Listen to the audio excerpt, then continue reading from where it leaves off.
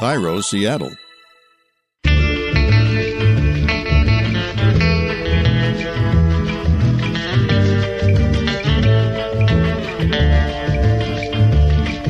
I'm Rachel Bell, and this is Your Last Meal, a show about famous people and the stories behind the foods they love most. Today on the program, stand-up comedian and New York Times best-selling author, Phoebe Robinson. My first taste of Phoebe, I'm not going to say that sentence, I'm going to say it a different way. I first learned about Phoebe, that's better, from her hilarious podcast turned HBO show, Two Dope Queens, that she co-hosted with former Daily Show correspondent Jessica Williams. This year, she has a new show on Comedy Central called Doing the Most with Phoebe Robinson. And this little busy bee released her third book this week. It's called Please Don't Sit on My Bed in Your Outside Clothes. Phoebe's favorite tacos in the whole wide world come from a taqueria in Copenhagen, which is 4,500 miles away from Mexico. So I chat with the Mexican-American chef-owner, Rosio Sanchez, about the challenges of opening a Mexican restaurant in Denmark and her continuing effort to educate the locals on how to eat a taco. Do you ever see anyone using a knife and a fork to eat a taco? All the time. Even now. But first, my conversation with Phoebe Robinson. Phoebe's new book is extra special because it's the first book published through her new imprint with Plume and Penguin Random House. It's called Tiny Reparation Books. Her goal is to bring more diversity to the publishing world. What is the significance of the name? What is Tiny Reparations? And what are you trying to do? Who are you trying to showcase? Jessica and I used to always joke on Two Dope Queens that we're too ignorant to get like the real reparations, but we can get these sort of like tiny reparations in regular everyday life. And so with that in mind, I just want this imprint to be sort of my way of giving back. And I've had such a really enjoyable time being an author. You know, I just never wanted anyone to go through what I went through in 2015 when I was shopping around my book and people were telling Robert, hey, you know, books written by funny Black women don't sell. They aren't relatable. Nobody wants to read this. I just never wanted anyone who was submitting a manuscript to me to be discouraged for that reason. Like, if I don't buy your book, it's not because you're a woman, you're queer, you're a person of color. It has nothing to do with that. It just might not be the right fit. For the people who are on the roster, we have 11 books, including mine, which is very exciting. And it's a whole host of things. We have some poetry, we have some nonfiction, we have a Marsha P. Johnson biography that's going to be coming out.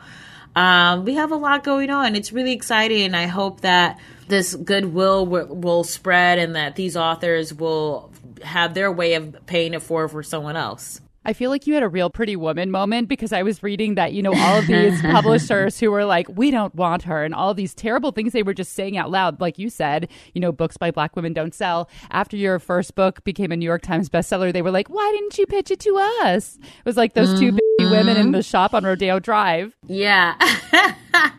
And, you know, I think people just want to go with what's already been done before. And then on top of that, you have people's biases that really come out in a way that is really unfortunate. And it, not that I was shocked to hear those things. I was just like, you guys are so bold in 2015, say such ignorant things proudly and not even realize that what you're saying is out of control.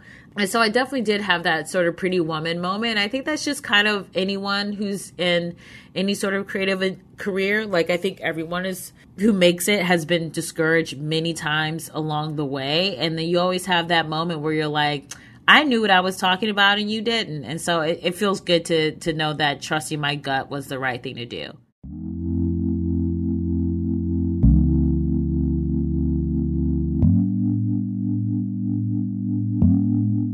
You have quite a bit of food-related stories in your book. So I'm going to read a couple of the little, I guess, like titles of some of the little essays. And if you could expound on them and tell a bit of the story. So on page 197, Phoebeism number 5, eating a cough drop is for every occasion, not just when you're sick. Yeah, my poor boyfriend. I love having cough drops. I guess I'm already 65, even though I'm like 36. And usually like before bed, we'll be like winding down, lights are off, time to go to sleep.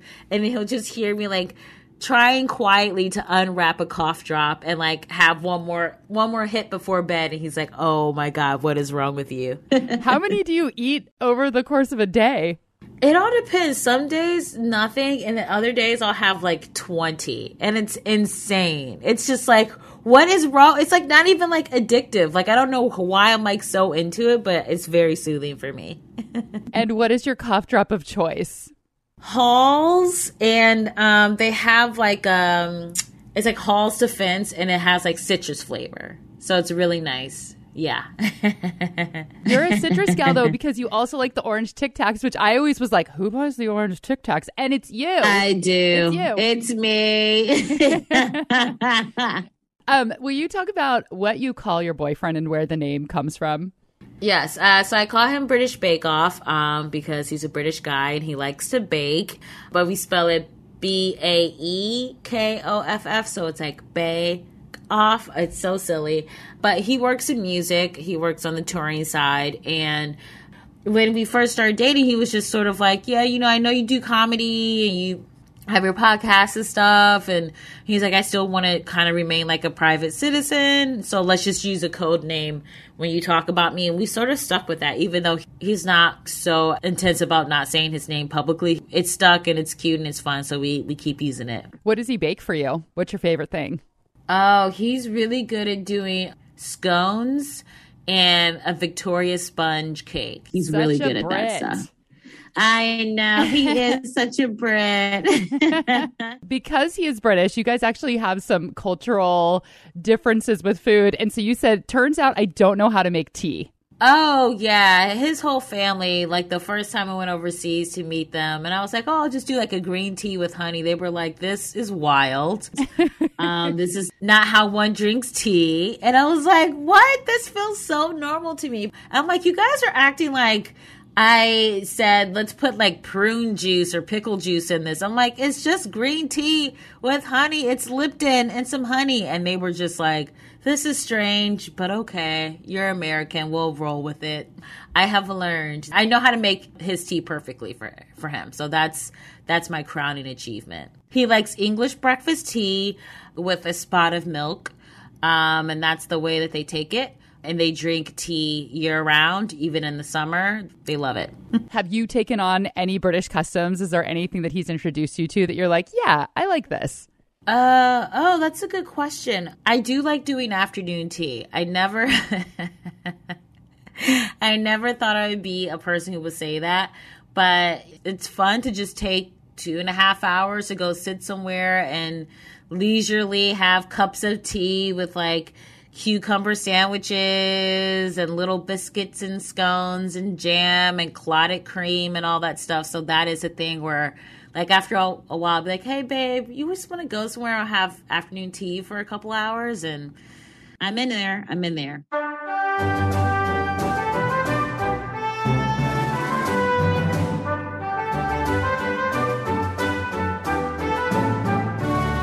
Brits have been sipping tea with their pinkies up for centuries. But the tradition of an afternoon tea, which is a more formal event where you might get dressed up and you're going to eat little scones and crustless cucumber sandwiches off those tiered plates, that is relatively new. The story everyone seems to be going with is that it was introduced by Anna Maria, the 7th Duchess of Bedford in 1840. At that time, people usually only ate breakfast and dinner. And at Anna's house, dinner wasn't until 8 p.m. But like most normal people who start to crave a Snickers bar in the afternoon, Anna would get really hungry around 4 and develop what she called a, quote, sinking feeling. So she asked that a tray of tea, bread and butter, and cake be brought to her room every day in the late afternoon. Eventually, it got weird eating cake in bed by herself, so she started inviting friends over to have an afternoon tea. And then those friends started having their own afternoon teas. And soon enough, it became a countrywide trend. Women would dress in long gowns and gloves and hats and gather together in the late afternoon to daintily eat cake. Afternoon tea hasn't really been a thing since after World War II. Nowadays, people don't do a formal afternoon tea at home. For that, you have to go to a fancy hotel and fork over quite a bit of money for tiny crustless sandwiches and little scones. It's okay, guys. I will recover from the $100 I spent 7 years ago having afternoon tea in Victoria. We are going to take a quick break, but when we come back, Phoebe Robinson's last meal.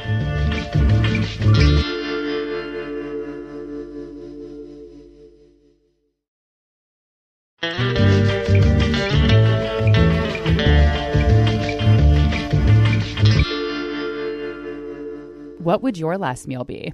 Oh, gosh, this is such a great question. And I always, want to be like, it'll be this thing and that thing and blah, blah, blah. And like I'm going to just say the best tacos I've ever had in my life were at Hija de Sanchez in Copenhagen. What? It was so phenomenal. They are really, really good. She is, Rocio Sanchez. She's from Chicago, and we went to Copenhagen 2019, I think, to see U2, LOL. And I still think about those tacos like once a week.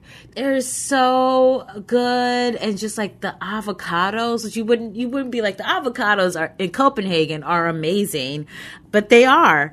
It's a great shop. It's like indoors, it probably sits like 10 people, and then outside they have like a little bit more seating that probably seats like 20 people. And we went one afternoon because that was one of the places our friend told us about. And we just sat outside like on a Wednesday afternoon and just ate tacos until we were fully full. And it's probably one of my most favorite meals of my life. So I definitely want to do that again. That's my last meal. What kind of tacos are they? I think it did pork. And then maybe I did some sort of fish taco. I was thriving. I was like, yes, here I am. I feel like there's also something to eating a certain food in a certain place. It's like you could eat spaghetti at home all the time, but when you're in Italy, it just tastes different because you're there. And I wonder if there's also something that there's such a juxtaposition or a shock about having really good tacos in Copenhagen that almost even makes them taste better because you would never expect to find them there. Yeah, we just went for a stroll, and it was such a lovely day, and the weather was perfect, and we were just happy as clams just eating these tacos. It was really great. I want to go there. It looks like an amazing city. Yeah, it's so fun. It's so clean. It's really nice.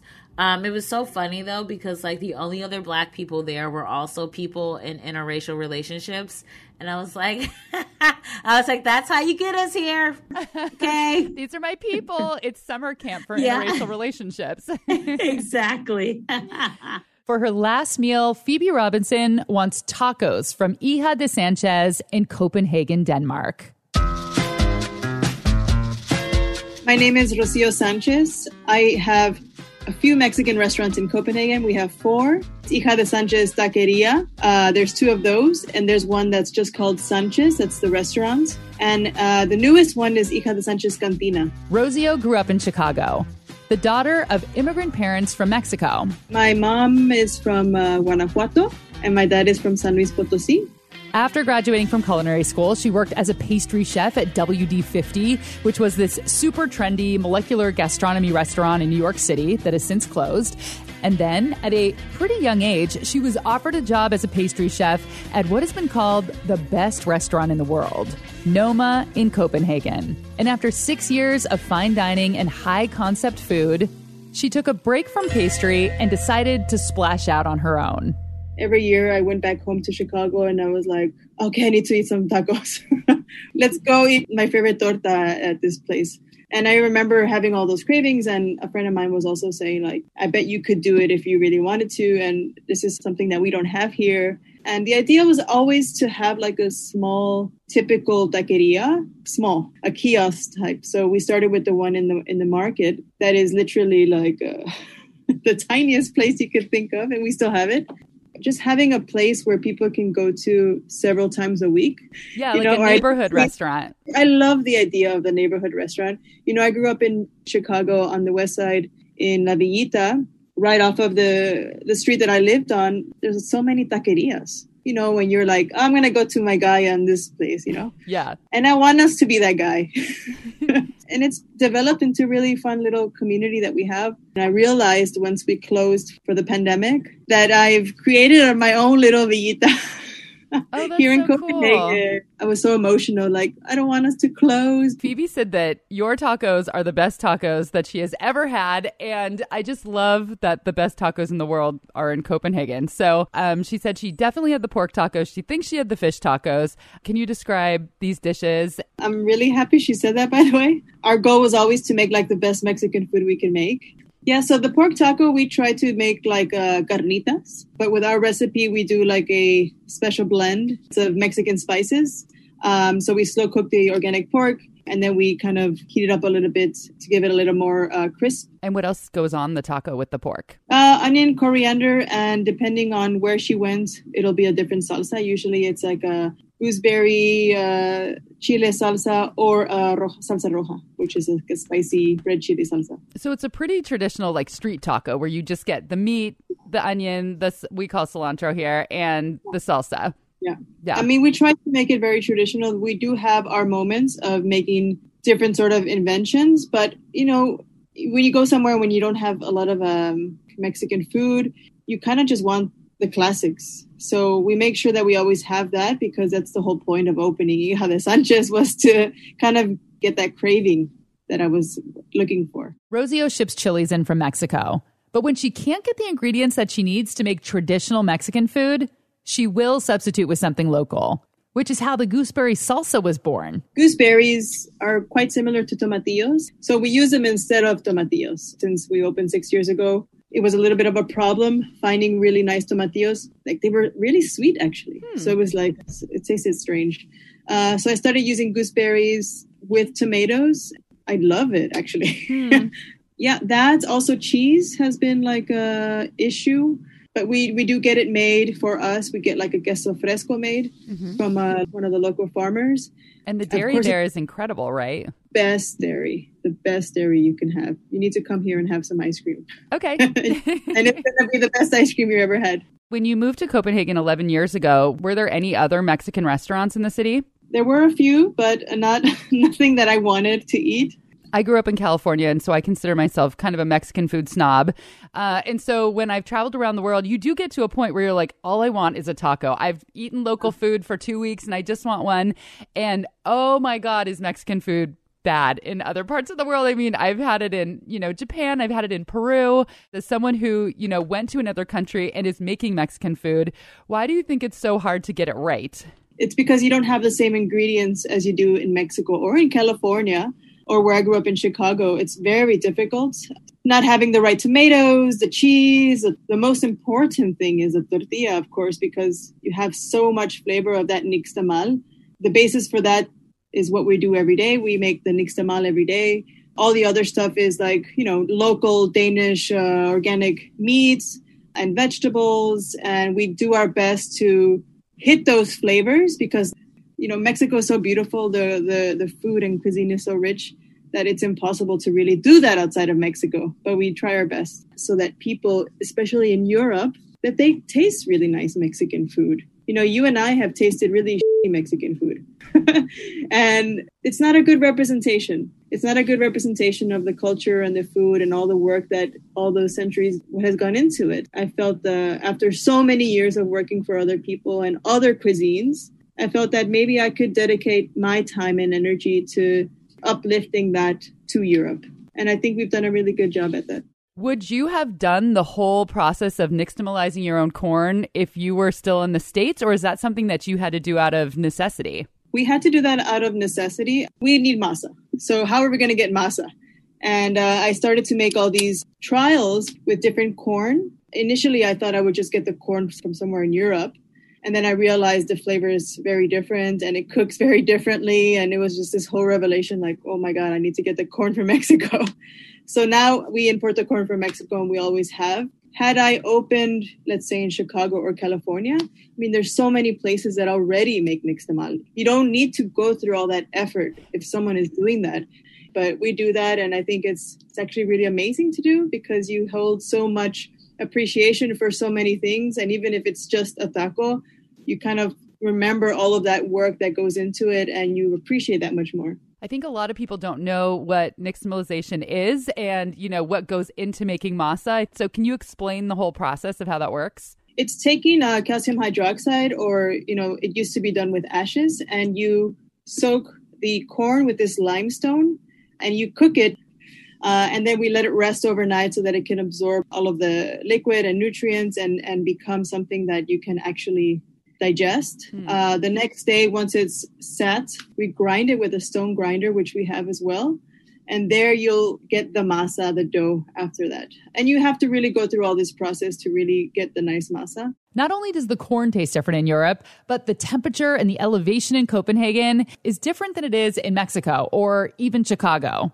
So Rocio said she's had to do a lot of experimentation to get the masa just right. So it sounds like there was a little bit of education that had to be done, and maybe you still have to do this. I read that at first people would call the tortillas pancakes. Are there things that you still have to explain? This is how you eat it. This is what this is. Yeah, and I think that's also cultural. At first I was like, why are they calling them pancakes? And I think that's just the closest term that is recognizable. Yeah, it's circle bread. Yeah. And at first, I was so young and naive and oh, this is so irritating. It's not a pancake, it's a tortilla. And then I realized that first year, that we are in a position of education, and we still are. And we have to keep reminding our team that, because guests that come in to eat with us still need to be told how to eat something. In this culture, you're used to eating so much with cutlery. Eating with your hands is not at all common. So we have to really push for that, but not in a way that's condescending, I always try to remind our staff that we don't want to alienate people or make people feel less than. That's not how you do it. We want people to feel comfortable with it. And the fact that people are trying and are coming, I think, is really fantastic. Do you ever see anyone using a knife and a fork to eat a taco? All the time. Even now. We just try to be gentle about it and say, just so you know, this is also eating with your hands. Maybe older Danish people, older European that are not comfortable and they're not going to do it. And that's fine. As long as it gets in their mouth. And as long as they're trying it, I think that's a big step.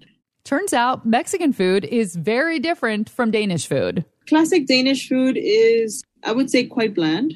You don't have a lot of spices and chile in it at all. Usually it's maybe potatoes, something starchy, meat. It's a country that hasn't been known for its cuisine. Recently, it has been for all these modern restaurants, but it doesn't have a history of as a culture of enjoying food. It's been a culture that enjoys food for sustenance. So that reflects a lot in the flavors. But if you were to come here, I would say the classic thing that people are looking for is open-faced sandwiches, perhaps. Oh, yeah. So it's rye bread, maybe a potato salad on top, or chicken, or a pork cutlet. One of the biggest challenges is getting local people to eat spicy food. The chili thing is a big thing, to be honest. I wish that most of them could enjoy something that's really spicy and love it, I think it's getting better, and I'm really happy that it's getting better. I've noticed it definitely from the first year opening to now, where the first year would be this is too spicy, or I don't want to eat this, or give me something else. So now it's a lot better, and I'm really proud of that.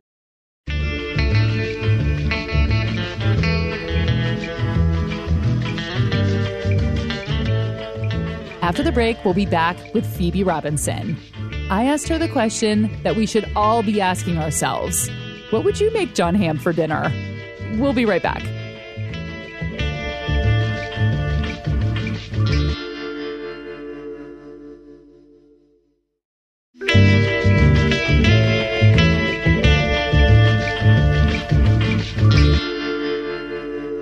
Before the pandemic, Phoebe and her boyfriend, British Bake Off, both traveled constantly for work, which meant they didn't eat that many meals in their home kitchen. So like everybody in entertainment, they got to try out a more domestic lifestyle over the past 18 months. You finally have your first adult kitchen, is that right? Yeah, we have, we got the dishwasher, okay. We got all our plates matched. We have a soda stream and an Instant Pot. So we really have grown up.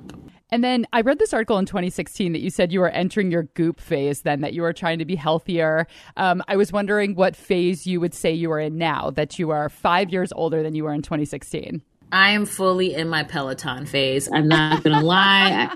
We bought the Peloton bike and, we live in a New York City apartment. So it's literally right next to our bed. And I love Peloton. I use the yoga classes, the meditation, a little strength training, some outdoor walking and jogging. So I'm fully committed to Peloton. When you were on the Sporkful a couple years ago, you said that you stress eat vegetables and fruit, which I thought, like, now with your Peloton phase, I mean, you're just so healthy. Is that something that you still do if you're stressed? Do you stress eat carrots? Yeah, no, that's not. And that was a fool. I was a fool then. Okay. I stress eat like bags of chips. Like, that's my thing. Okay. Phew. Because I was like, who is she? Yeah, no, that was younger me. And then older me is just like, girl, eat those chips, eat those cookies, like, do you?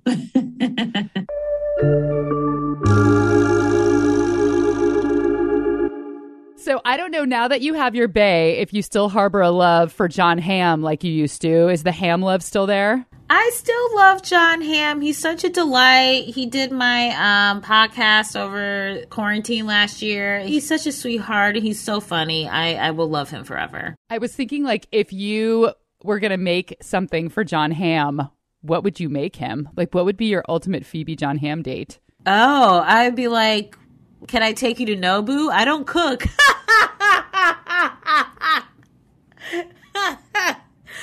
I am going to use my Amex points and I'm going to take him to Nobu. Nice. And that was Phoebe Robinson's last meal.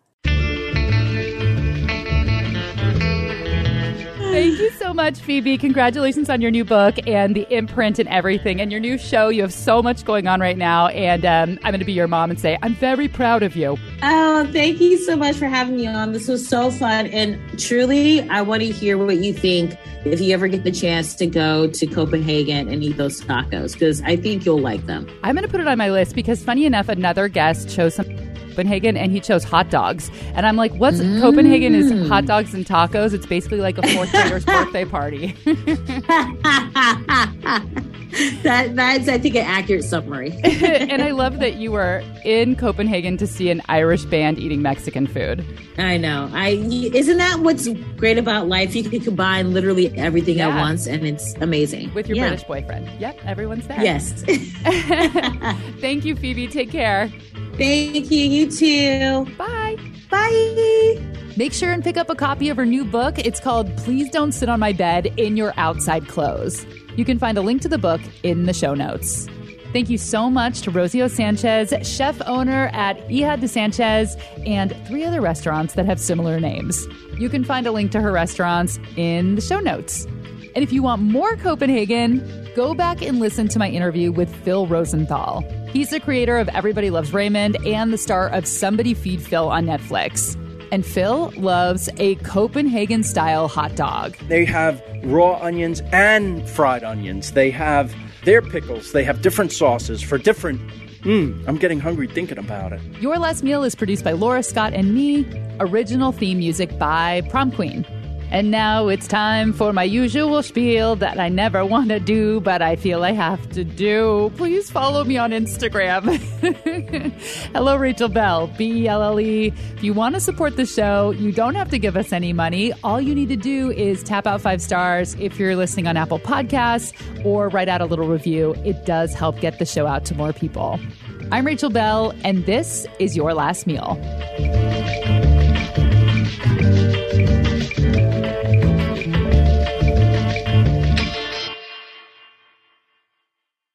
Brits have